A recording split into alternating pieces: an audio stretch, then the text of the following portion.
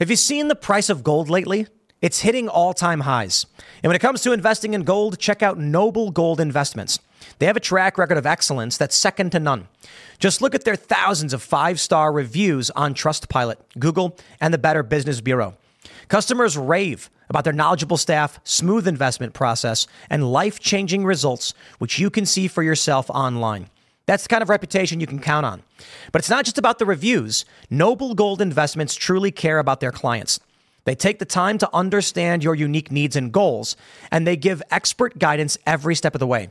That level of personalized service is rare in this industry. Look, when it comes to securing your financial future, you can't afford to take chances. Go with the gold company that has earned the trust of countless investors. Visit noblegoldinvestments.com/Tim Pool today and discover why Noble Gold Investments is the only choice for smart, secure gold investments. Or call them at 877-646-5347. Again, that's 877-646-5347. Today is October 7th, 2022, and our first story. Cori Bush says that she was the victim of a forced abortion in a shocking interview with PBS. This is a progressive Democrat telling the story, and it's chilling. In our next story, a woman, 23 years old, has been euthanized in Europe. She was healthy. This is an ongoing trend where healthy people for mental reasons are being killed by medical professionals. All of these Democrat policies lead in one direction: population reduction. And in our last story, Joe Biden says the threat of Armageddon is real, and Vladimir Putin is not joking around about the use of nukes. As I said, everything seems to be moving in the direction of population reduction, whether there's intent towards it or not. If you like the show, give us a good review, leave us 5 stars, and share the show with your friends. Now, let's get into that first story.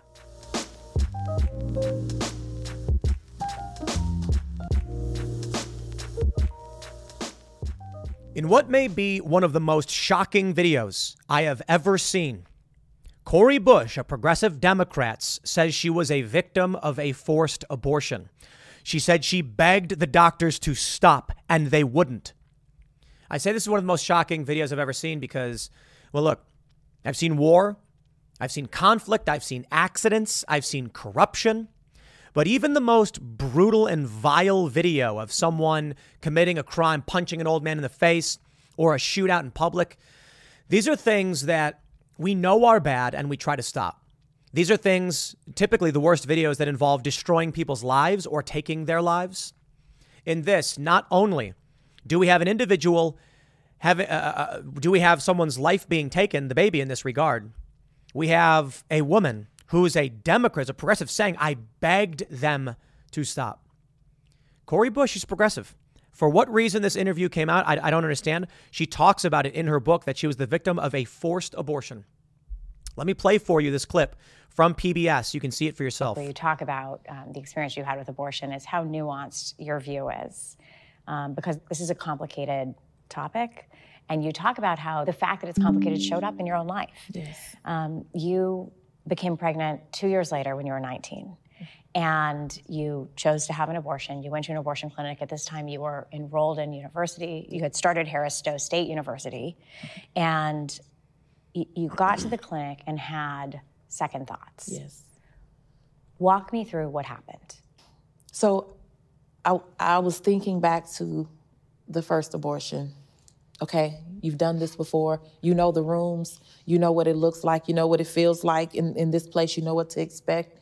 You know that you may experience even some harm or some racism. I want to pause right there and just make sure we highlight that. Cori Bush says she knows what it's like in this place, and she may experience some harm or some racism. Now, initially, I think a lot of people might be like, come on. Like, you're coming into a clinic. Do you really think? You hear the story.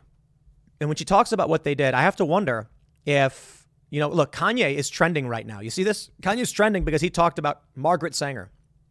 I have to wonder if there's abortion, if there's racism behind this. Let's keep playing. In this space. Like, I thought I was ready. Because you had experienced racism previously. I had. So I thought I was ready. And I went in And I went through all the steps because they were like, it's almost like an assembly line. You know, you go from room to room. That's creepy. And I got into the last room. I was helped up onto the table by the nurse. And I laid there and I started to think, well, one, I didn't tell the father that was about to happen. I just felt like I needed more time. So I said, no, you know what? I'm not ready. Mm-hmm.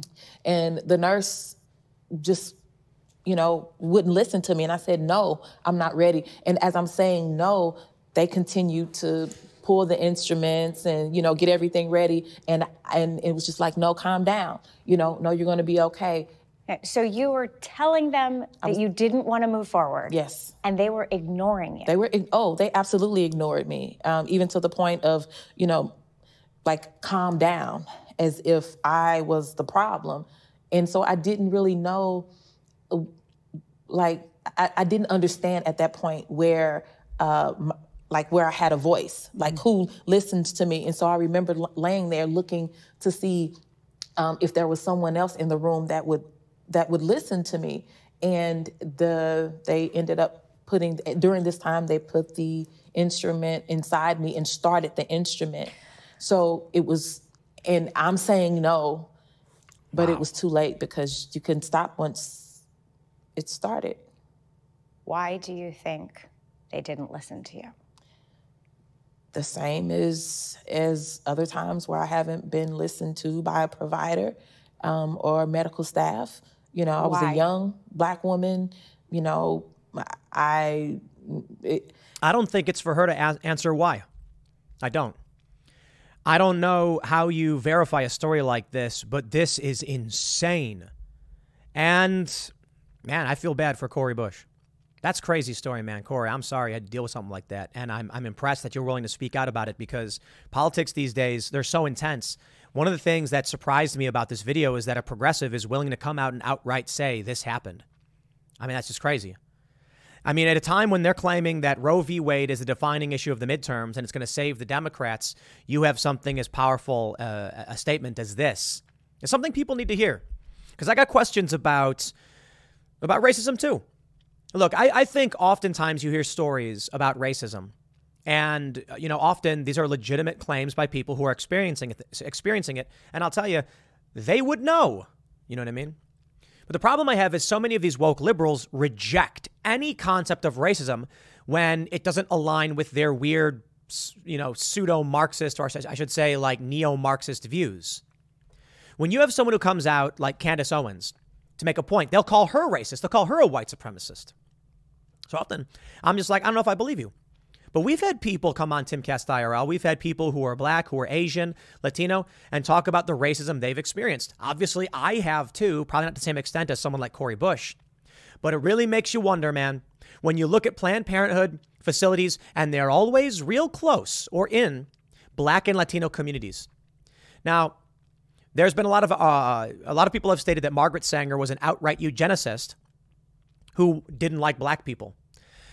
And I don't want to oversimplify anyone's positions, but Michael Malice, who's a good friend of ours, has rejected this and said and no. So I'm not a historian. I've had a lot of people show me things and be like, this is true. But I'll tell you this right now. What's the argument here? Cori Bush says she did experience racism in an abortion clinic. She then says she went in, had second thoughts, said no, and they would not stop. Are we supposed to just outright be like, I don't believe her when she claims there was racism? I don't believe her when she said no and begged them and they wouldn't stop. Or do we believe her? Now, I'll say, all right, evidence. You need some kind of evidence. But I remember Believe All Women. And what they were doing with this was they were like, believe all women is, you have to believe them, right? And we were like, no. You believe with the evidence. What we do is we take the claims seriously. When someone comes out and says that they were assaulted or abused, we say, we take it seriously. And we'll investigate like we would for any victim. And if we can't find evidence to corroborate it, when no one gets arrested. This is interesting. Are we going to believe all women now? If you're a progressive, if you're a leftist, are you going to believe all women now when Cori Bush is the one coming out saying she's the victim of a forced abortion? It's this crazy story, man. Firing line with Margaret Hoover, PBS, publishing this. Wow. I'm impressed. Life News. They're not NewsGuard certified. NewsGuard says they are fake news. But this is a video. It's outright a video. She says it.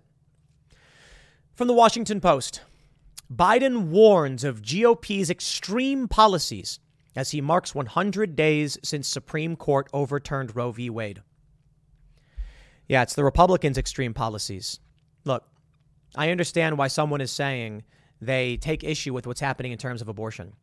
And I think we've got a very serious problem when what happened to Cori Bush can happen, and it should not happen.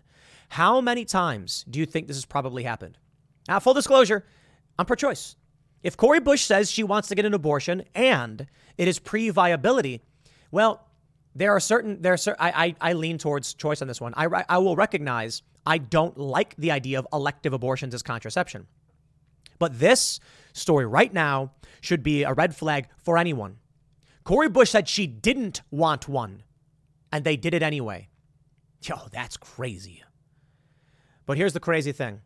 Do you think the left, the progressives, will come out and highlight this? I don't think so. I think they'll mostly ignore it. I could be wrong. Hopefully I will be. Hopefully they'll come out and say there needs to be some kind of safeguard so something like this doesn't happen. How does Cori Bush get justice for what happened to her? So you have this idea. There are these pregnancy centers. They're pro-life, but they basically just provide, food and carriages for pregnant women.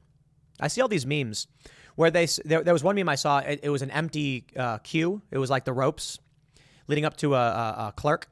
And it said the pro-life queue for adoption. Did you know Fast Growing Trees is the biggest online nursery in the U.S. with more than 10,000 different kinds of plants and over 2 million happy customers in the U.S.? They have everything you could possibly want, like fruit trees, palm trees, evergreens, houseplants, and so much more. Whatever you're interested in, they have it for you. Find the perfect fit for your climate and space. Fast Growing Trees makes it easy to order online, and your plants are shipped directly to your door in 1 to 2 days. And along with their 30-day Alive and Thrive guarantee, they offer free plant consultation forever. This spring, they have the best deals online, up to half off on select plants and other deals. And listeners to our show get an additional 15% off their first purchase when using the code POOL at checkout. That's an additional 15% off at fastgrowingtrees.com using the code POOL at checkout.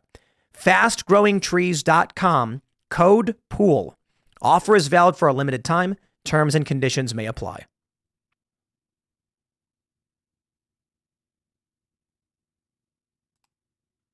And it was empty.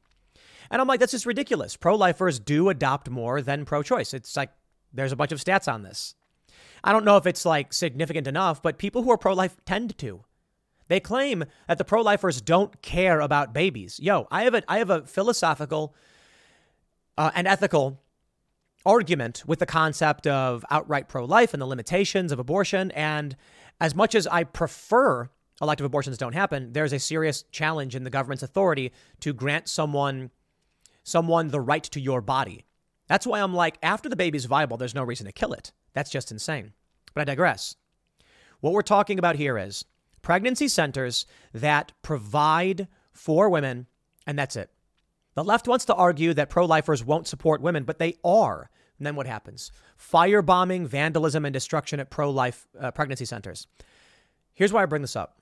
For one, the hypocrisy. But two, they say that women go there and they're tricked. They think it's an abortion clinic, and then these people convince them to keep the baby. And it's just like, okay. Like, are people not allowed to be like, I would like to persuasively tell you not to get an abortion? That's what they should be doing. They firebomb these buildings and destroy them. Meanwhile, at an actual abortion clinic, Cori Bush says no, and they just keep going. The argument made by many of the pro-abortion camp, because it's not pro-choice, it's pro-abortion, is that it's manipulation to try and convince a woman to have a baby. What? Sure, fine, whatever. Why is it wrong to try and convince someone? If you want to state your case for abortion, go ahead and do it. If you want to force a woman to undergo an abortion, you should be in prison.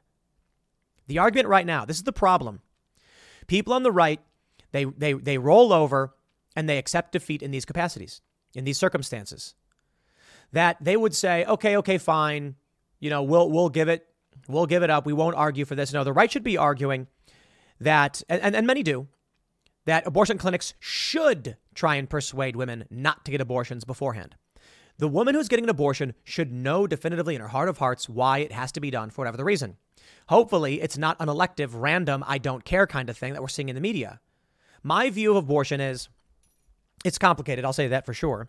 I don't like it. Don't want it to happen. But there are certain circumstances. 6 weeks in, maybe.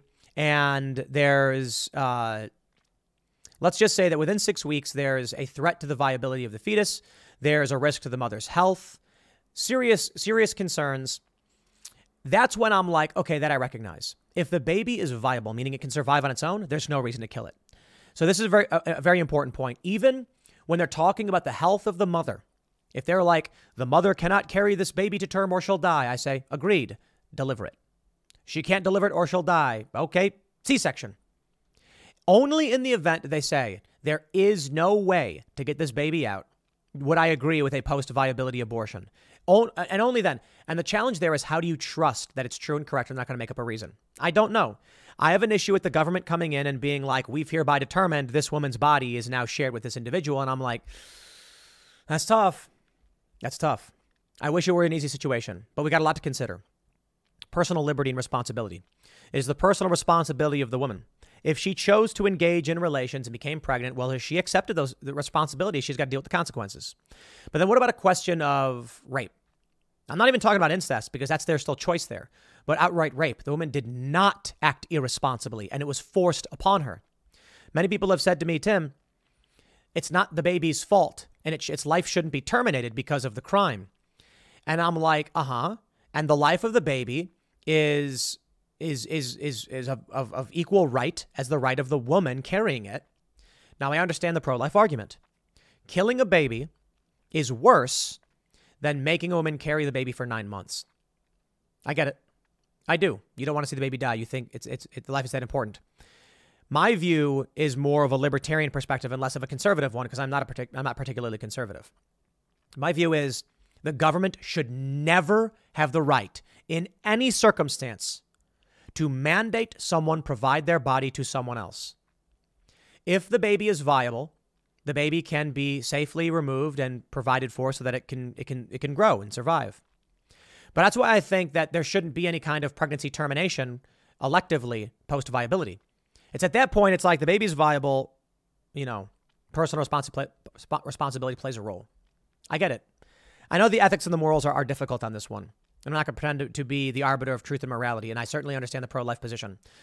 Your moral line is don't end the baby's life, and I truly get it. And I agree it's wrong to do. My moral line is I will never say the government can make the determination of whose life is more valuable and how much time one person must sacrifice for another. I just do not believe the government should be doing that. So here's what it brings me to. If a woman is 6 weeks pregnant, I don't see the government having a right to intervene when she's making a determination. I do think it's wrong, elective abortion. And perhaps there's a compromise we can come to. We say, okay, we've talked about this. If you think that abortion abortion as it pertains to rape and incest and all that, they say that, it's incredibly rare. Here's what I'm trying to get to. We can say all abortions with cause, all of them, if it means elective abortions are out. Because they often say like, in these circumstances, it's incredibly rare that a woman, is getting an abortion for this or that reason. My point is just define the parameters where you're okay saying we won't allow this. The issue is we're not dealing with pro-choice and pro-life. We're dealing with pro-abortion. And that's why this happened to Cori Bush. Because these people are not pro-choice, they're pro-abortion. It's why Kanye West is trending right now. Well, they say because of Instagram, but he appeared on Tucker Carlson and talked about Margaret Sanger and eugenics and all that stuff. I don't think he's wrong, man. I don't think he's wrong. My ideal scenario, women don't get abortions.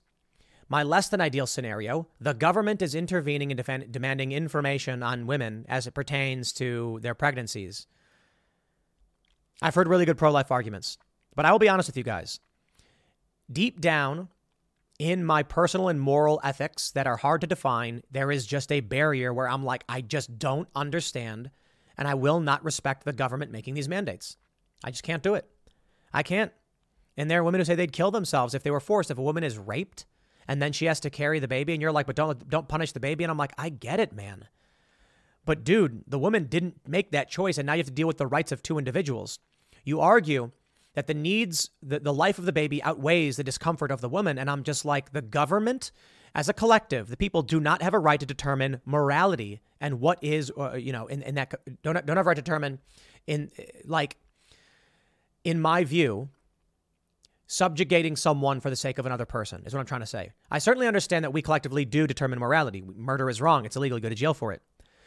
But I think there's a challenge in issuing a kind of determination as the public that is a detriment to someone else. It's just tough. I don't know.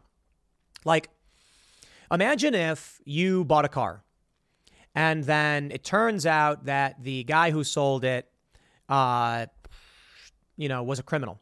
And so they say, well, that car was purchased initially through illicit funding. That man then sold it to you and you had no idea. So we're seizing it. It's like, whoa, hold on. And they sometimes do this. I don't like the idea that the government would be like, you've had this car for 3 years, but the person you bought it from, he did buy it legitimately from a dealership, but with drug money. That was a crime. We're taking the car from you. An adverse event against an individual who was acting responsibly. I have a difficult time overcoming that. As it pertains to elective abortion for, like a woman she hooks up, she's irresponsible. I completely agree that's wrong. How do we determine that? And I don't know, man. I don't know. I just always fall back to less government involvement, I suppose. But again, I certainly don't agree with the pro-abortion crowd. They just seem to want it. This story, man, this is... Right now, we're being told that Roe v. Wade is going to be this defining moment in the midterms. And maybe it seems to have given a big boost to Democrats, but gas prices are not far behind. Probably gas prices are above abortion for sure. But I mean, the gas prices are going up. It's starting to get worse. In LA, it's like it's over $7 now. I think the average like $6.50. I don't think Roe v. Wade is going to play as big of a role as people think. And I think stories like this from people like Cori Bush are a wake-up call to what's really going on with a lot of this stuff. Now, maybe this story is anomalous. I certainly hope so. I hope Cori Bush gets justice. I hope she gets sympathy from many on the right. I hope people ask her to please keep sharing these stories and work towards preventing this. And at the very least, if there's one thing we can agree on, by all means, fine. Pro-choice, pro-life, pro-abortion, whatever. We should have safeguards to make sure this doesn't happen. If a woman goes to a clinic and then she has second thoughts, the doctor should be forced to immediately stop. Just immediately. It's a scary story, you know? We hear about similar things when it comes to people who are like trans, too.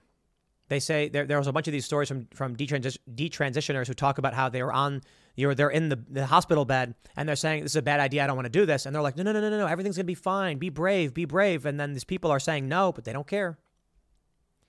We got to have some kind of protections for people who are outright expressing they don't want to go through with a medical procedure. There should be no grounds of like, everybody has second thoughts, so we ignore it. Nah, none of that. The moment someone says no, it should be full stop. We can't proceed. These are people's lives. There is a child, and this story from a long time ago, a human being whose light will never shine. There's a viral meme where this woman's like, you claim that the child that's aborted could have cured cancer, but the gay kid you bullied and the blah, blah, blah, blah. It's like, the argument they're trying to make is the people you're bigoted towards who are bullied into suicide could also change the world. And it's like, dude, the people who are advocating for saving kids are not advocating for bullying gay kids. Some might be, but that's not an argument. The pro-life people want everyone to live. And they say, yeah, you're pro-life, but you support the death penalty. And it's like, a child that has committed no crime is different from someone who like murdered a kid. It's absurd, man. And it culminates in this. I'll leave it there. Next segment's coming up at 4 p.m. over at youtube.com/Timcast. Thanks for hanging out, and I'll see you all then. All roads lead to population reduction. Be it this story about a 23-year-old woman who was euthanized in Belgium due to depression. How about another story? A 29-year-old woman, also depressed, euthanized. Or the stories coming out of Canada, where a veteran called in saying that he wasn't feeling well mentally, and they said, why don't you die? Now, that's one element that I want to focus on in this segment. But there's also just, how about this? war. Yeah, World War III is around the corner. Maybe it won't happen, but that's certainly going to result in a reduced population. The war itself is resulting in food shortages. It's going to result in a lowering of the population. You then have farmers being told in the Netherlands not to farm at a time when we're facing a food crisis. That's going to result in a lower population. You have the expansion of you have the pro-abortion faction, well beyond pro-choice, saying advocating for laws that would allow abortion to the point of birth. That's going to result in less people. You have the sterilization of children. Now, the conspiracy theory, I suppose, is that it's intentional, that someone is orchestrating these events to make it happen. I don't know about none of that. I'm just saying that we are moving in a disgusting, hellish direction. To see in Europe that healthy young women are being killed. Yo, that's crazy. And there's another story that I covered earlier about Cori Bush, a progressive Democrat who tells the story of undergoing a forced abortion. Now, there's hope. I think people are starting to see this. They recognize that something is wrong. And just because crime in general, Democrats may end up losing. And, all of these policies seem to be coming from one side of the aisle. Because regular people are getting fed up with high gas prices, shortages of goods across the board, labor shortages, and because stories like this are shocking, maybe people will wake up to what's happening. Now, of course, there's a question of, are there too many people? And in some respects, I would agree. It's very difficult to manage billions of people. In a country like the United States with 320 some odd million, it is very difficult to effectively govern. I mean, that's reality. But you have two different camps. You have the Bill Gates camp. You have the global elites who believe there are too many people. Bill Gates has talked about how we can reduce population growth. And then you have the Elon Musk camp where he says, no, in fact, we need more people. Now, I happen to believe I don't know about need more people, but we can certainly accommodate more people. My view is that the problem is population density in big cities. I think that results in a hyper concentration of waste, which is hard to dissipate. So if we start by saying, get out of the cities, become more self-sufficient, then we don't have that much to worry about in terms of overpopulation. But it's more than that. Climate change. Climate change proposes a Green New Deal, proposes a reduction of fossil fuels, and hey, that one's the most alarming. When Greta Thunberg comes out and says, we will not wait, we must stop fossil fuels now, she's outright saying we should kill 60 million people overnight. And the worst is those who have diabetes, because insulin needs to be refrigerated. If you do not have self-sufficiency, if you are not self-sufficient and the grid does get harmed, I mean, you're in trouble. So I'll say this from the get-go. Euthanasia is here. It's in Canada. It's in Europe. They are just going to start killing people. And there's a question I got on Twitter, but why? Why does it matter? People aren't obligated to live. Recession and inflation are here. Gas, housing, and everyday goods are up, way up.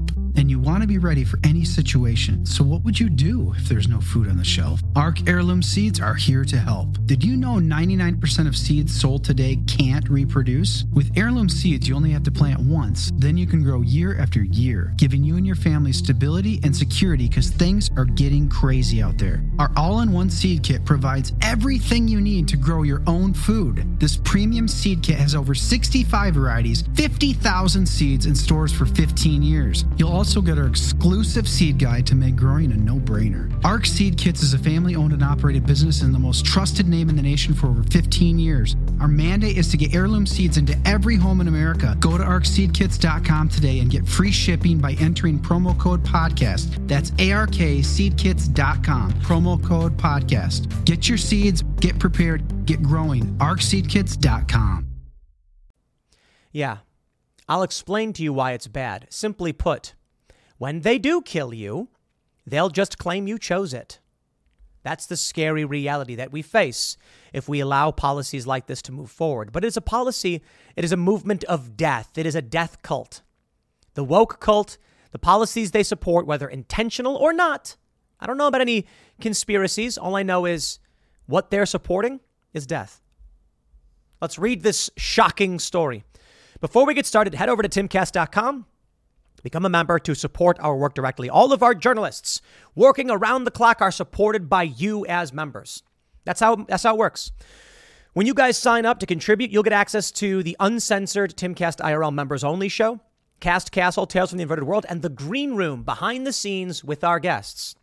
And as a member, that funding helps employ all of our journalists who are reporting the news every single day and doing a good job of fact checking it. If you like the work we do, become a member at timcast.com, but don't forget to smash that like button, subscribe to this channel, and most importantly, share this video, because YouTube, I'm being told, is not notifying people anymore. You can hit the little bell, you can say, yes, notify me, but still people are saying they're not getting it.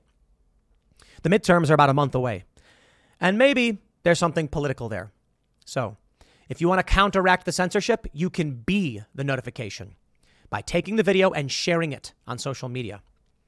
Here's the story from the Daily Mail. A woman who survived the Brussels airport terror attack has died after choosing to be euthanized due to severe depression and PTSD she suffered following the incident. Shanti de Corte, 23, was walking through the departures lounge of the Belgian airport in Zaventem on March 22, 2016, with her school classmates ahead of a trip to Italy when ISIS detonated a bomb. The then 17-year-old escaped the explosion, which together with two other detonations claimed 32 lives and injured more than 300 without suffering any physical wounds. But the psychological effects of the ordeal left her racked by constant panic attacks and bouts of dark depression from which she never managed to emerge. Despite attending a psychiatric hospital in her hometown of Antwerp for rehabilitation and taking a range of antidepressant medications, Shanti was unable to shake the specter of depression and attempted suicide on 2 different occasions in 2018 and 2020. Earlier this year, the troubled young woman opted to be euthanized, a procedure which is illegal in Belgium, and died on May 7th, 2022, after 2 psychiatrists approved her request. Shanti's tragic story was brought to light earlier this week when her mother, Mariel, told Belgian outlet VRT of her daughter's pain. That day really cracked her. She never felt safe after that. She didn't want to go anywhere where other people were out of fear. She also had frequent panic attacks, and she never got rid of it. Now, I want to make sure it's clear. This woman did not have a terminal illness. She was not bleeding or cancerous or suffering from a degenerative disease. No, it was mental anguish. Now, I get it. That can be intense. But to kill an otherwise healthy person? Dark days indeed. Shanti frequently recalled her experiences following the bombing on social media and spoke of her struggles dealing with her declining mental health. In one post, she wrote, "I get a few medications for breakfast and up to 11 antidepressants a day. I couldn't live without it. With all the medications I take, I feel like a ghost that can't feel anything anymore. Maybe there were other solutions than medications." I want you to understand something. People like to jump from the Golden Gate Bridge as a method of taking their own lives. It's tragic. It's unfortunate. Sometimes people survive. Every single person who survived, it's according to one documentary, every single one said the moment they jumped, there it was, a moment of clarity, that everything they suffered from, every problem they faced could be solved, except having just jumped from the Golden Gate Bridge. And when they were severely injured but survived, they were grateful to be alive. It's kind of crazy how that works. A sort of wake-up call that when placed in a situation where your life may end and you've lost control, every single person said, "I'm glad I didn't die," because the depression is fleeting. What I see here is a story, and I'm not a medical doctor, so I don't know. I see a story of someone who needed help, not drugs. They go on to say, the 23-year-old had been suffering from severe depression before she opted to end her life, according to her school psychologist. She told RTBF, a media outlet, "There are some students who react worse than others to traumatic events. And having interviewed her twice, I can tell you that Shanti de Corte was one of those fragile students." The psychologist referred Shanti to a psychiatric hospital in Antwerp, which the young woman regularly attended. But in 2018, she tried to commit suicide after a sudden decline in her mental state following an altercation with another patient who sexually assaulted her. You see, this is not just about the trauma of an attack. This is about someone who is being victimized, even in these hospitals. Or I should say, maybe not in the hospital, but by a patient. So in 2020, she made another attempt. You know, the issue I take with this is when they try to make it seem like it's related to terror, there is something else going on in this woman's life, and she could have been saved. The woman was euthanized on May 7th, 2022, surrounded by her family. In one final touching post on social media, the day she was euthanized, she wrote, "I was laughing and crying until the last day. I loved and was allowed to feel what true love is. Now I will go away in peace. Know that I miss you already." The case may yet not be closed, as Antwerp prosecutors begin an investigation after receiving complaints from a neurologist at the UZC Brugman Academic Clinical Hospital in Brussels, who said the decision to euthanize Shanti was made prematurely. The Federal Commission for the Control and Evaluation of Euthanasia in Belgium had no concerns over the case. But neurologist Paul Deltenre argued that there were still different modalities of care and treatment available to Shanti that were not tried according to RTBF. This is a story from Terra Femina. It is, I believe this is a European. It's a website. It's French. I think it's French. It's a website aimed at women that covers social issues work from a feminist perspective. And I've run a translation on it, which basically breaks down everything that happened. And it's shocking. I believe it's a French feminist paper. There's more. It's not just this one woman. I think it's horrifying what we're beginning to witness. Euthanasia for young, healthy people. What do we do? I don't know. Some people responded on Twitter saying, good riddance. And there is an interesting question about the reduction in population. It's who's having their population reduced. It's not conservatives. I mean, through opioids, maybe. Through opiate addiction that's destroying many in more rural areas. But you take a look at sterilization, abortion, and euthanasia, and it tends to be the left. So many people come out and say, yeah, they were weak anyway. And I think it's horrifying. You know, I often make the joke that, it's kind of a crass, dark comedy, that when the left argues for sterilizing their own children, yeah, well, okay.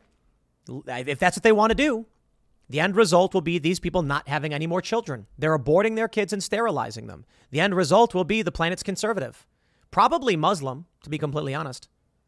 But the issue here is we don't want people victimized, especially children who can't consent. But that's what's happening. The end result is going to be these people's lives being destroyed. Now that they're beginning to legalize, and they have for some while now, 20 years in Belgium, euthanasia for otherwise healthy individuals. What happens to these kids who are sterilized, who grow up and say, I hate my life and I don't want to be this? Yeah, I think we know. Here's a story from 2018.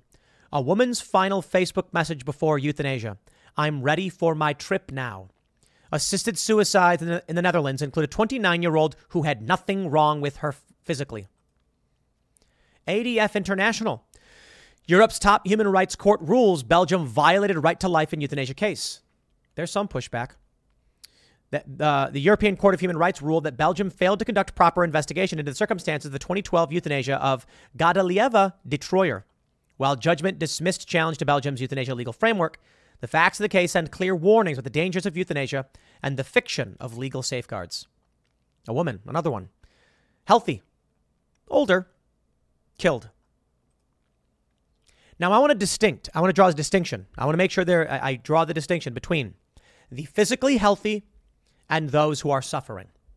I know a lot of people who are pro-life and who are conservative don't agree with euthanasia in any capacity. That's not me. In the story from Reuters from July, after long legal battle, Peru confirms woman's right to euthanasia. This woman had a degenerative muscle disease. She couldn't move. She was bedridden and couldn't do anything. She was only alive because a machine was keeping her alive. Now, I have questions about that. I wonder, is it God's plan for your body to fail, but for machines to keep you alive? I don't know. Perhaps not. I don't know. I think there'll be different perspectives on this.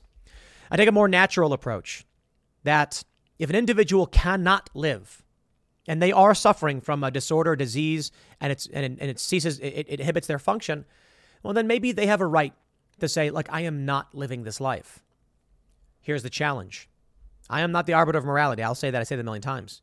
It is because of this that we've opened the door to otherwise healthy people. It's a very similar argument to abortion. You should understand. When they say the health of the mother, are we talking about a debilitating disease that would kill you? Or are we talking about the mental health in which the woman will be physically completely fine? You see, once they pass these rules, it becomes up to the doctor to decide what is or isn't debilitating. And then you end up with a 23-year-old woman saying, my depression is debilitating, so be it. Now, it's coming here. I mean, this stuff is shocking. Disturbing. Experts troubled by Canada's euthanasia laws. August 11th, 2022. Alan Nichols had a history of depression and other medical issues, but none were life-threatening. When the 61-year-old Canadian was hospitalized in June 2019 over the fears he might be suicidal, he asked his brother to bust him out as soon as possible. Within a month, Nichols submitted a request to be euthanized, and he was killed. Despite concerns raised by his family and a nurse practitioner, his application for euthanasia listed only one health condition: hearing loss. Nichols' family reported the case to police and health authorities, arguing that he lacked the capacity to understand the process and was not suffering unbearably. Among the requirements for euthanasia, they say he was not taking needed medication, wasn't using the cochlear implant that helped him hear, and that hospital staffers improperly helped him request euthanasia. They are going to do more of this. Now, here's the latest. Canadian soldier with PTSD outraged when VA suggests euthanasia. A man who called and said, I'm suffering. They said, why don't you die? Now, someone said to me on Twitter, what's the point? Why are you so mad? There's no obligation to live. I actually agree from a liberty-minded and libertarian standpoint. Who's to make you live? I think the issue is we want to help people because life is good. But here's the more important point. You want to make an individualist argument? Fine. But you're a collectivist authoritarian. So here's what happens. They legalize euthanasia. Then you start protesting government. You say our leaders are corrupt and I refuse to live this way. You get involved in some protests and they arrest you. They then release a statement saying this person is clearly suffering and depressed. After a conversation with them, they said, perhaps I just should not be alive.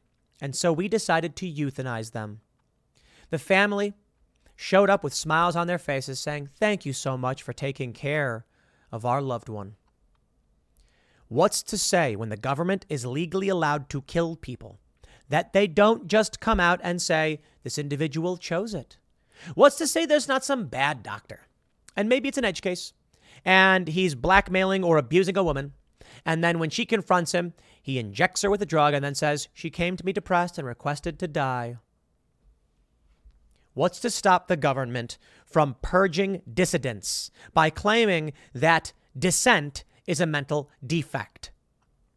Now, of course, in the immediate, they won't come out and be like, this person protested. They're insane. Kill them.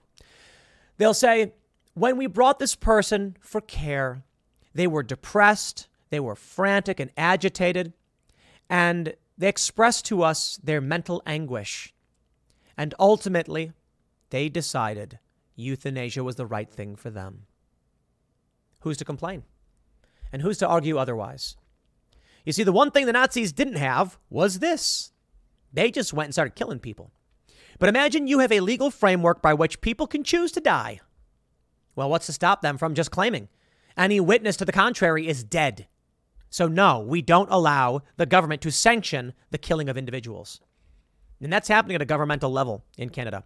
All roads lead to the reduction in population, be it euthanasia or, of course, the war. From the BBC, world must act now to stop Russia nuclear threat, Zelensky. Zelensky warns Russians are being prepared for nuclear warfare. Zelensky the other day called for a preemptive strike on Russia. A nuclear one, nonetheless. He didn't explicitly say that. He said that we shouldn't wait until after they nuke. We should act before they do with a preemptive strike. Right. That would be to imply we attack Russia, NATO does, declaring war, to send them a message. I assure you, that move would result in Russia actually launching the nukes. All roads lead to population reduction. Again, I'm not saying it's intentional. I'm not saying that there's an evil cabal of individuals who have planned this. I'm just saying these things are all heading in that direction. I covered this at 1 p.m. One of the most nightmarish stories I've ever heard. on PBS. Progressive Democrat Cori Bush saying that she went to get an abortion, changed her mind, begged them to stop, but they started the instrument and killed her baby. Saying she was saying no, stop, but they ignored her and did it anyway.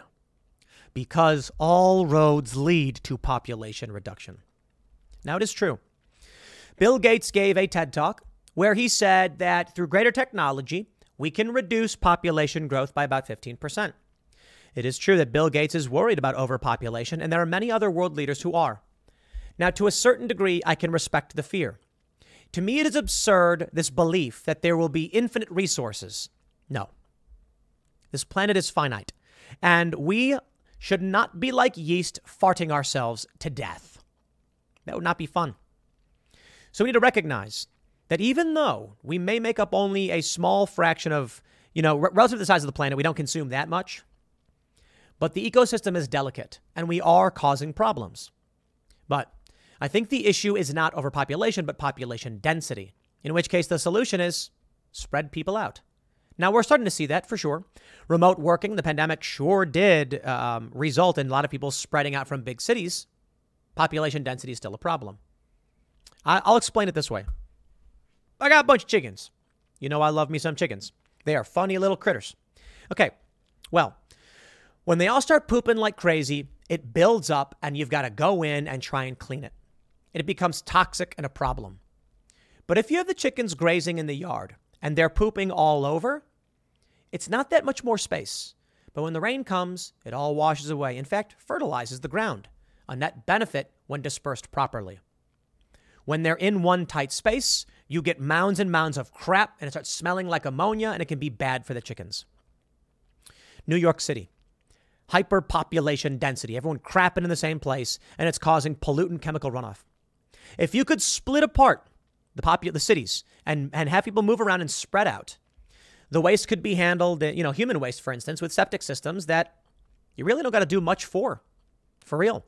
When done properly, septic systems, just let them do their own thing. The bacteria breaks it all down and it leaches out. And, depending on what you got going in there, you got to get a pump to come out and clean it out. And you're supposed to do that every so often. But nature, it can do its job so long it's not hyper concentrated. That's my view of what's going on with overpopulation. But what we see with everything is just less people. You've got the Cori Bush story, and they've got Kanye West. 50% of black death in America is abortion. Kanye West slams pro-choice campaigners as he wears lanyard with image of a fetus during his Tucker Carlson interview and says there's more black babies being aborted than born in New York City. I believe he's right. In 2013, there were around 5,000 more abortions than births of black babies in New York City, according to an official report published by the city. Now, why is it? Why is it that these Planned Parenthood centers tend to be in black and Latino neighborhoods? You got me. But again, there's a great point being made by Kanye West. They are aborting more babies than babies are being born. I wonder. That doesn't necessarily mean that the black population will shrink. Depends on how many babies are being born relative to how many people there are currently. But it seems like the end result, population growth reduction. It's weird. Bill Gates does a whole lot of operations in Africa. And these Planned Parenthood centers sure do happen to be around black neighborhoods a whole lot. Yeah, I'm outright saying it's racist. Hands down. I'm not one of these people who thinks that racism doesn't exist. Excuse me. In fact, I've argued that there is institutionalized racism. And I don't mean that an individual is walking up to somebody and saying, I don't like you for that race or whatever. I'm saying that baked into the system are the remnants of racist policies that have negative impacts on people, such as redlining. That's a fact. You've created this one area of poverty and crime. I think it would be great to find ways to solve that. Perhaps the issue is class-based. But the woke left doesn't really want that. And the Democrat establishment seems to be more hell-bent on just preventing more black people from existing. Serious question. Why are black people having more abortions than babies? I just, would like to know that. I don't know. I think we're seeing it across the board, though. Everything they've proposed. Greta Thunberg, January 2020, calls for end to all fossil fuel investment now at Davos Forum. Greta Thunberg says, where's the quote? We're not going to wait 5, 10, 20 years to take action we want to see. We're not the future of the world, we're the present. We're acting now. We cannot wait any longer. How dare you? How dare you? As she says to a room full of people who all completely agree with her. She gave a speech where she was like, we're not going to wait till 2030 or 2025 or even next year. Something like that. She wants to shut down fossil fuels now. I think the estimates are 60 million deaths within a few days if all fossil fuels were shut down. This is a call for an end to all fossil fuel investment. Okay. This will result in suffering and death. I'm sorry, that's the reality. Now, the ultimate question, are there too many people? Now, Elon Musk says no and Bill Gates says yes. Take your pick. Take your pick. So what do you do? If you think there are too many people, are you going to come out and say there are too many people? I don't know. I think human beings don't take kindly to being told that they should be dead. And therein lies the challenge. Let's do a Marvel reference. You know, I like Marvel. Thanos. That was his whole thing. Overpopulation. Cull half of all life so the rest can flourish. It's the stupidest idea I've ever heard. But I think it made for a great villain in the movie. No one said he was a strong long-term thinker. His attitude was wipe out half of all life and it will flourish. And it makes an interesting point. He tells the character Gamora, when I killed half your planet, the rest have known nothing but full bellies. But what's to say in that capacity that everything is overpopulated? I don't know. You go to someone and say, here's what's going to happen. There's too many people, so we're going to get rid of some, somehow. The question is, which ones? And then they invariably say, how about the undesirables? How about the deplorables? How about the useless eaters? I'll admit, there are a lot of people that I think do nothing, contribute nothing. Useless eaters, what a brutal phrase. But it's not wrong. I'm not trying to be a dick. There are people who contribute nothing, and you know it. We talk about it all the time. People whose job is to write stories about Brad Pitt's junk, and they get $60,000 a year to do it. Why? What if people were doing meaningful jobs? What if people were building things, creating things, working on science and expanding things? That would be great. But that's not an overpopulation problem. You see, many of these problems of overpopulation can be solved by science and technology. And that means we have a cultural problem. Perhaps then, the solution is not population growth reduction. The solution is not abortion or sterilization. The solution is a cultural shift towards love, respect, and scientific advancement. I take you back to the late 1800s, early 1900s. Humans were not using cars. We were riding horses, and horses were pulling carriages. But I got bad news for y'all. Horses poop, and a lot. So in New York, the horses are walking around with bags on their asses, and when they take a dump, it plops into the bag. Back at the turn of the century, there was a fear.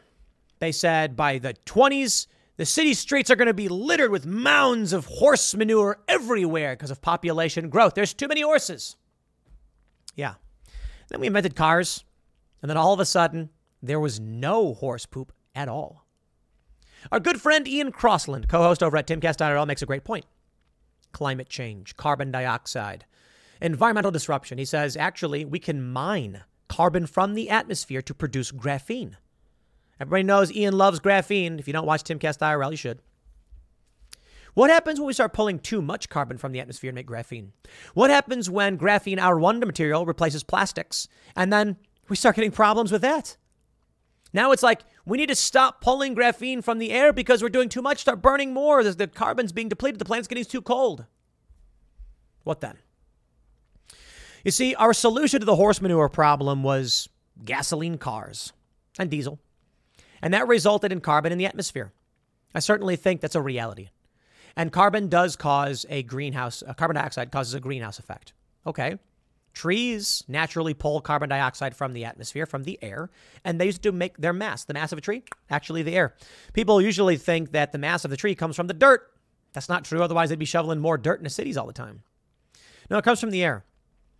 Now, there's arguments that we're burning too much and putting too much carbon in the atmosphere. We're doing it faster than the trees can actually deal with. And we're also cutting down trees at the same time and then burning those. Maybe the answer is technology. Maybe we don't need to kill all humans. I know I'm exaggerating. Maybe the answer isn't telling people to stop having kids. Maybe the answer is technology. Why don't we do what Elon Musk? We go to Mars. We colonize Mars.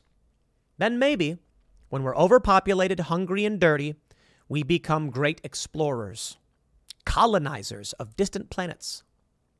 Resources await. You know what would be fantastic? If we could create a vessel and it was big enough, build it in outer space. I think we should do this. I think we can do this. We build a massive spaceship. Massive. With a bunch of little spaceships for exploration and resource mining. And then we put thousands of people in it that agree to and say, now begins the journey of 1,000+ years. We send your vessel off to the nearest Earth-like planet to terraform it. And then when your vessel arrives, it will be the 30th generation, or if we're talking thousands of years, multiple generations. So you who embark on this quest won't live to see the arrival of the planet of the terraforming. But there will be many people who will, and they'll have kids, and they'll use these vessels. I think it would be a wonderful project to embark on. And then humanity becomes invincible.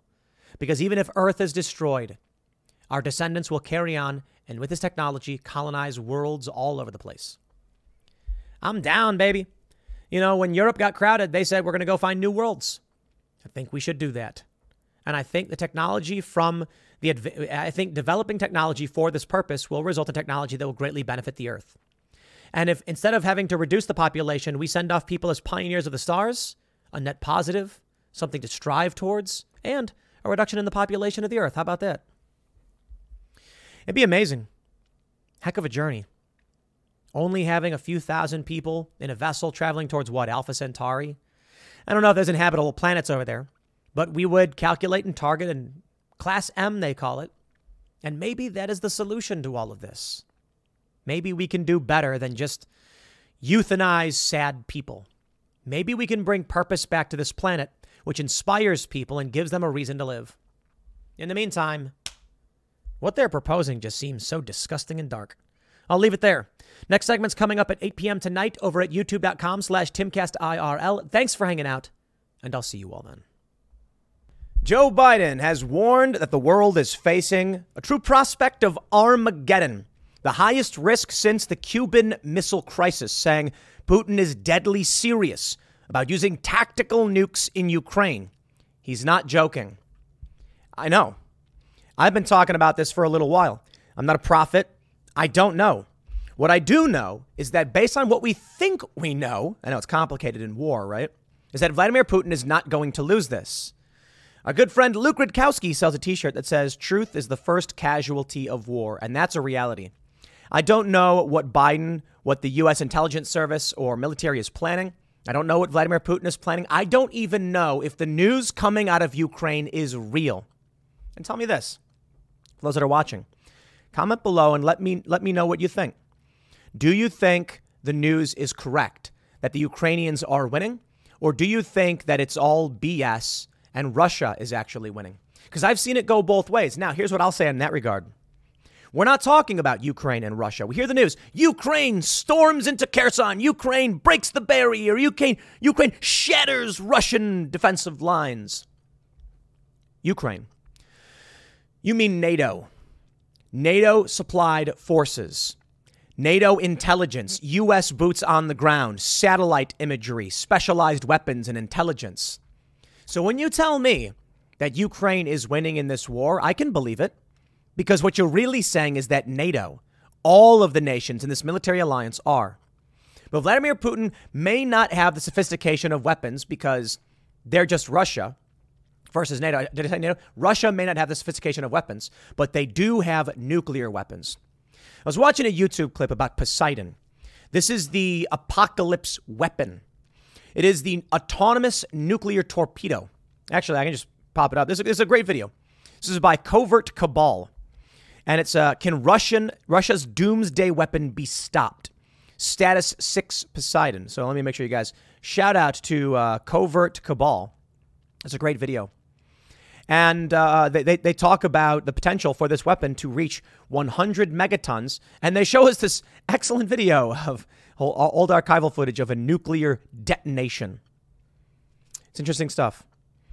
Well, in this video, the reason I find it so fascinating is that they mention, actually, I don't know if I can find it, the Strategic Defense Initiative.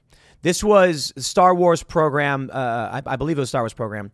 The SDI, Strategic Defense Initiative, was to stop nuclear weapons. And so the reason that Vladimir Putin created, here we go. Strategic Defense Initiative. The reason that the Russians and Vladimir Putin particularly are so keen on this Poseidon weapon is they're trying to bypass our defenses. And this is what caught me as alarming when the report came out that the Belgorod submarine had been deployed. Here's what I think. I think that if Vladimir Putin launched an ICBM, we're talking 50-year-old tech. You think the U.S. isn't prepared for that? We got the Iron Dome, we got THAAD. I mentioned this the other day. So what do? They make a torpedo from a submarine. I was going to say tubmarine. A submarine launching a torpedo. It's 24 meters long with a nuclear reactor, giving it unlimited range. And it can slam into the coast and cause a massive tsunami. We think we know. We don't know. And so I will say, I wonder about what Joe Biden is trying to say. When he comes out and says the prospect of Armageddon is real and Putin's not joking, there's one thing I see. I see a man trying to scare people, utilizing the fear of war to justify his expenditures in Ukraine. I think there's a very real prospect of nuclear war for sure. But I see a president, intelligence services, an establishment uniparty warmonger class saying, ooh, they're talking about nukes. How about we use that? The Daily Mail reports President Joe Biden said on Thursday evening that Vladimir Putin was not joking about using nuclear weapons in Ukraine and said the risk of Armageddon is the highest it has been since the Cuban Missile Crisis. He delivered his doomsday warning at a fundraising event for Democrats at the New York home of James Murdoch, son of media mogul Rupert. It comes amid growing fears that Putin is backed into a corner and could use tactical nuclear weapons to push back advancing Ukrainian forces. Quote, "We've got a guy I know fairly well," said Biden at the reception for the Democratic Senatorial Campaign Committee. He's not joking when he talks about the potential use of tactical nuclear weapons or biological or chemical weapons, because his military is, you might say, significantly underperforming. I agree with that assessment only based off the surface level news that I've seen. You can come out and say that Russia's doing better, and I'm sure they're doing way better than the media is portraying. See, all these videos, they're really annoying, where it's like just obvious propaganda. It's like Russians are surrendering, shock, they're fleeing. And it's like, yes, I'm sure that's true too. Why don't you play the videos of Ukrainians fleeing and surrendering? Because I'm sure those exist as well. It may be worse for Russians, for the Russian side, than the Ukrainian side. Ukrainians are going to have, I think the Ukrainians are going to have a better understanding of why they're fighting than the Russians. Plus, the Ukrainians are backed by NATO, so I can believe it. Look, it's simple human behavior. Russians are invading the eastern region. They're being told that there's Nazis and that they got to liberate this. At least that's what we think we know from the press. Again, I don't know. It could be all propaganda. But either way, an invading force is going to have lower fighting morale than a defensive force. To put it simply, if the U.S. Here we go. How about this? Would you go fight in Ukraine? Yeah, no, you probably wouldn't. And there's a lot of people who are deployed to Poland and are helping. They're probably like, I don't know why I care about this. What if they stormed the beaches of North Carolina? Yeah, then you might think differently. If someone was invading us, heck, even I would be like, tell me what you need. I'm not going to stand by and allow an invading force to come into my country. I got problems with the establishment, all that. But hey, man, you know, it's like when someone insults one of your siblings and then you're like, hey, I'm allowed to insult my sibling. You're not. That's what it's kind of like. It's like, hey, I can rag on Joe Biden. I think Joe Biden's got problems, but don't you dare come here because I'll do what I can. I'm not going to pretend to be like a great fighter or anything like that. So probably best left to people who have better military training than I. But I would do what I can. And I think most of you would agree if someone dared come onto American soil. But think about what that means for Ukrainians. They like their country. They don't want Russia coming in. Russia's coming in. Now, I'm sure there are many people in the eastern region who do like that Russia's coming in. They're saying like Russian installed officials and things like that. And I'm like, dude, if there are Ukrainians that are taking up these positions, they're clearly happy to have done so. So they support Russia and they prefer Russia over NATO. But anyway, it does seem to me that there's good reason to believe Russia's ground forces aren't performing the way many thought. In which case, tactical nukes. Why not? Russia wants to win this. They could pepper. You know, here's one thing I think you should consider. Maybe the Russian military is not underperforming. We're hearing that Ukrainians are storming the lines into the eastern region and they're pushing Russia back. What do you think Russia would do if they were preparing to use nuclear weapons? I don't mean ICBMs. I mean tactical nukes, nuclear artillery, 10 megaton bomb, 10 kiloton bomb. Now, 10 megatons would be absolutely devastating. 10 kiloton, 100 kiloton. I think Hiroshima and Nagasaki was 15 kilotons. So let's say Vladimir Putin's going to use a 10 kiloton nuclear artillery. It'll be comparable to Hiroshima and Nagasaki. And he's going to wipe out along the borders of these regions. Well, he'd pull back. He'd pull back his military, let the Ukrainians run in, and then he's not going to blow up his own people. Do you think that Vladimir Putin would be satisfied with being the king of nuclear waste? To be completely honest, yeah, I think he would be. I think Vladimir Putin would. These are lower yield. Okay, so these are 10 kiloton. It's massive, very massive, but it's not going to like wipe out entire cities if they do it in rural areas along the border. Ukrainian forces rush in. They're like, yay, we're winning. And then Putin goes, now. And then you get just a peppering of nuclear artillery right along that stretch, wiping out Ukrainian forces. And then Putin says, okay, now advance. You don't know, man. We don't know. It's hard to know. We'll never know. I don't trust Joe Biden when he's talking about this stuff. I don't trust him because they may just be trying to scare all of us into supporting their war. To think that Russia would nuke the United States, I don't believe it. Especially with the SDI program. You know, we've got to have something. There was in the video they show like satellites launching interceptors slamming into the ICBMs. Newsweek says, desperate Putin could nuke 6 Ukrainian cities to try to win the war. Yeah, I absolutely think so. Quote, I am worried that Putin is being backed into a corner on Ukraine as his armed forces face defeat. Professor Eric G. Sweden said, he could easily choose to lash out with tactical nuclear weapons in a desperate attempt to change the outcome. My suspicion is that he will not make a demonstration strike, as some have proposed, because a demonstration strike just shows that you're unwilling to use your nuclear weapons. That's a really good point. Using tactical nuclear weapons on the battlefield is difficult and require well-trained soldiers to exploit the use of such weapons. The Russians are not in any position to take advantage of such strikes.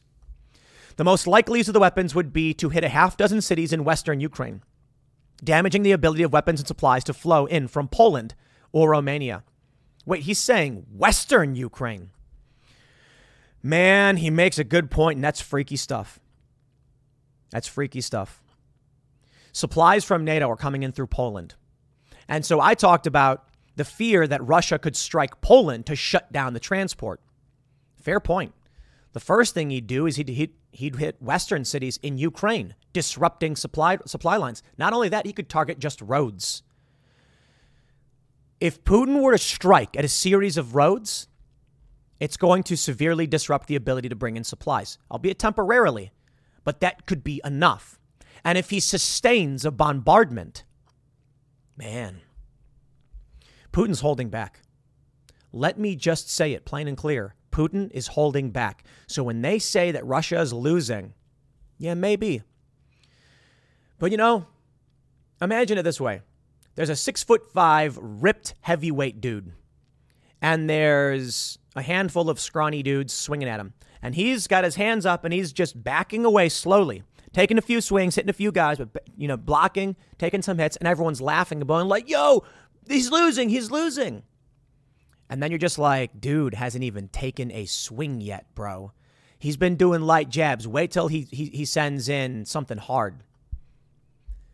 That's Vladimir Putin. The strategy he's using is minimal. If he starts using, he doesn't even need to use a nuclear bombardment. There could be strikes along Western Ukraine disrupting supply lines. He hasn't even done that yet. So you have to wonder what it is he's doing. They say tactical nuclear bombs are significantly smaller than the strategic variety created to devastate cities and are designed for battlefield use. However, if used, the weapons could break the taboo on nuclear warfare that has been in place since the 1945 U.S. attacks on Hiroshima and Nagasaki. The historian said tactical nuclear strikes would probably not result in Ukrainian surrender, which would mean a frustrated Putin will be inclined to escalate and even use more tactical nuclear weapons. To deter this, Sweden said Western powers should make clear that nuclear weapon use will not stop them from supporting Kiev. Did you see what Zelensky said the other day? We opened with this on Timcast IRL. He called for NATO to engage in preemptive strikes against Russia. Man, how do you avoid this? North Korea is doing, we got right here, North Korea missile tests. How do we avoid this? What is the path towards de-escalation? I don't see it. Joe Biden, NATO, Western powers have a bloodlust, blood pouring from their mouths. They want war. Afghanistan's done, but they will replace that stream of blood with Ukraine. For what reason? Now, Vladimir Putin invades. I get it. He starts this. For what reason is the U.S. involved in sending anything? It's because the war pigs have blood pouring from their mouths like depraved demons who desperately want to see death. And I'm sure they'll argue, no, we're trying to prevent it. You see what Vladimir Putin is doing? It's bad what Putin is doing. I like Ukraine. Ukraine's awesome. Been there a couple times, several times, actually. I have friends from there. The food's awesome. The people are great. And it's brutal what Russia did. And there's a question of principle. If the U.S. did not get involved, what would have happened? Russia would have walked in. End of story. That's a bad thing. But is it better or worse than nuclear war? Is it better or worse than dragging the entire world into a conflict? Look, man, the last thing I want anyone to do is lay down and let someone else come and steamroll you. But, man, there's tough questions. There really are tough questions. I think the Ukrainians should have stood their ground and just said no and never allow Russia to do what they want until the point where Russia realizes these people will lay down and die before they give in to what we want. I think the Ukrainians should have fought that. I guess the answer is they wouldn't. Not unless the West came in and supplied them. And that means Russia says, NATO, you want to go? You want to fight? Then we get the sabotage of Nord Stream. Obviously, Western powers involved. Around the world, they believe Nord Stream was hit by NATO, by the U.S. Only in the U.S. and perhaps the U.K. do people really believe that Russia blew up its own pipeline. So yeah, we are in a war. Now, I can respect this one from the Washington Post. Jason Willick says, Biden's instincts to avoid war are sound, even if Putin goes nuclear. Is that Biden's instinct? Is it? I can agree with the idea that no matter what happens, we should avoid direct intervention. And only when Vladimir Putin uses a nuke on a city will we realize there is no winning here. If Putin uses a nuke, there will be no support. I mean, I got to be honest. If Putin nukes Ukraine and the U.S. preps nuclear strikes, I think this country would collapse in 2 seconds. I think there would be people screaming no. And we're talking about an existential threat to human life on this planet. You got to understand the power of these nuclear weapons. It is not Hiroshima and Nagasaki. 15 kilotons. I think it was kilotons, right? Maybe it was I don't think it was megatons. No, I'm pretty sure it was kilotons. Megaton bombs came later. Now we have bombs that are 1,000 times more powerful. And in fact, I mean, it's just crazy to think. Even more than that. We have 100 megaton bombs. The Satan II missile, they call it. The Russian missile. It's got a 50 megaton yield. Some estimates say that Poseidon has a 100 megaton yield. I believe it. You know, the official reports say it's 2 megatons. Considering the delivery mechanism, perhaps. But the Russians, they built Tsar Bomba, the biggest nuclear gravity bomb ever, and they only ever tested it at half capacity. A 50 megaton explosion. The devastation this planet will face if we go into a nuclear war, man. Maybe then the aliens show up and turn everything off. Like that's the old conspiracy theory, but probably not. There's not going to be some outside force, some savior. I think that if Putin uses nukes, the West won't do anything. Maybe in Poland. Maybe we'll deliver nukes to Poland and say it's on you. If the U.S. were to launch an ICBM or any kind of nuclear strike, I'd be willing to bet you would see riots across this country and the government would collapse. I'm not even exaggerating. Because no one's going to sit back and be like, I'm ready to be annihilated in a nuclear strike, retaliation by Russia. You know, we're not talking about war in a far-off land. We're talking about them sending the bombs here. Who is going to be okay with that? I think regular Americans will lose their minds. Back in the day, war was some far-off land. Man, shout out to the movie The Patriot. You know, I love to quote The Patriot. When Mel Gibson's character gets up and he says, mark my words, this war will not be fought in some far-off land. Your children will learn of it with their own eyes. Such an amazing movie. He's talking about the Revolutionary War. And it was. The fighting happens outside your home, in your fields. It's so easy for so many of these Americans supporting war in Ukraine to wave their little flags because the fighting is happening thousands of miles away. What happens when the fighting comes here? What happens when an ICBM or some kind of, or Poseidon hits a coastal city? You know, the people in this country aren't going to be like, yeah, let's get more of this. You know, when it comes to World War I and World War II, it's easy for us to be like, we will go over there and assist. It ain't happening here. It's easy to support a war you will never see with your own eyes. It's much harder for those who have to go and fight it. It's much harder for the veterans who know who know what it means. And it will be much, much harder for the American people when the strike happens in their country. And then you'll hear Vladimir Putin say, to the American people, you are not safe. The work you do, the support you give, it is war against us, and we will not stand idly by. And then to these people, these warmongers who supported the conflict in Ukraine, the U.S. involvement, they'll say, please, no more.